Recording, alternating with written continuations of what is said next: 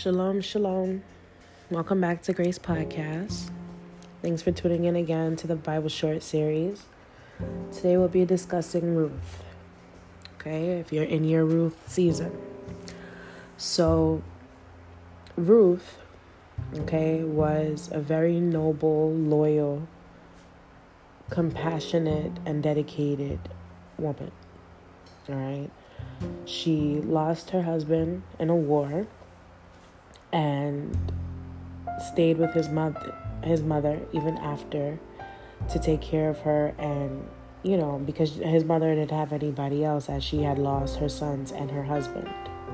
So Ruth stayed with her, and Ruth was given a blessing, right? She was given an opportunity, a blessing in disguise, and an opportunity to meet the king of the land at the time. And her mother-in-law prepped her, right? Her mother-in-law prepped her for it. Her mother-in-law said, hey, take off those scraps, clean yourself up, put on your makeup, put on some perfume, put on some, do your hair, because they had been living so rough, but Ruth was so humble. She had no problem with it, But Naomi knew that this was a blessing in disguise and that Ruth needed to look the part. So Ruth went out into the king's fields. He spotted her. It's like, who's this chick? Like, what? And I don't even think she was from there. She was from a whole nother tribe. She was in Moab. Naomi and Boaz, they were Israelites. They were Hebrews.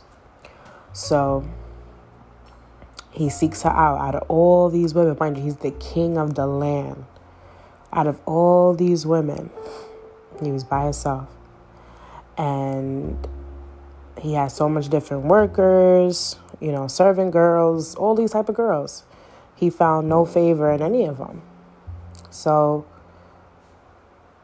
as the time went by, she caught his heart, and she became vulnerable. She was vulnerable with him, and she explained her situation. And he, as the righteous man that he is, was like, well, I'll step up to the plate. I'll help you, I'll take care of you. I see that you work. I see that you're a virtuous woman. You deserve it, yeah, of course. All right, I'll marry you.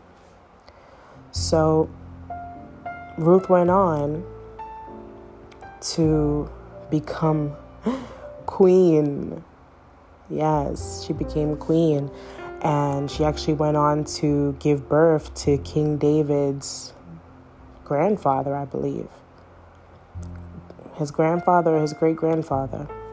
And this message, if you are a Ruth in this season, is to you don't have to look your struggles. You don't have to look like you're struggling or you're going through something, because you have to trust in the Most High. Everything is about divine timing, right? At any point, you can meet your Boaz. And this doesn't only go for women. This could be for men too.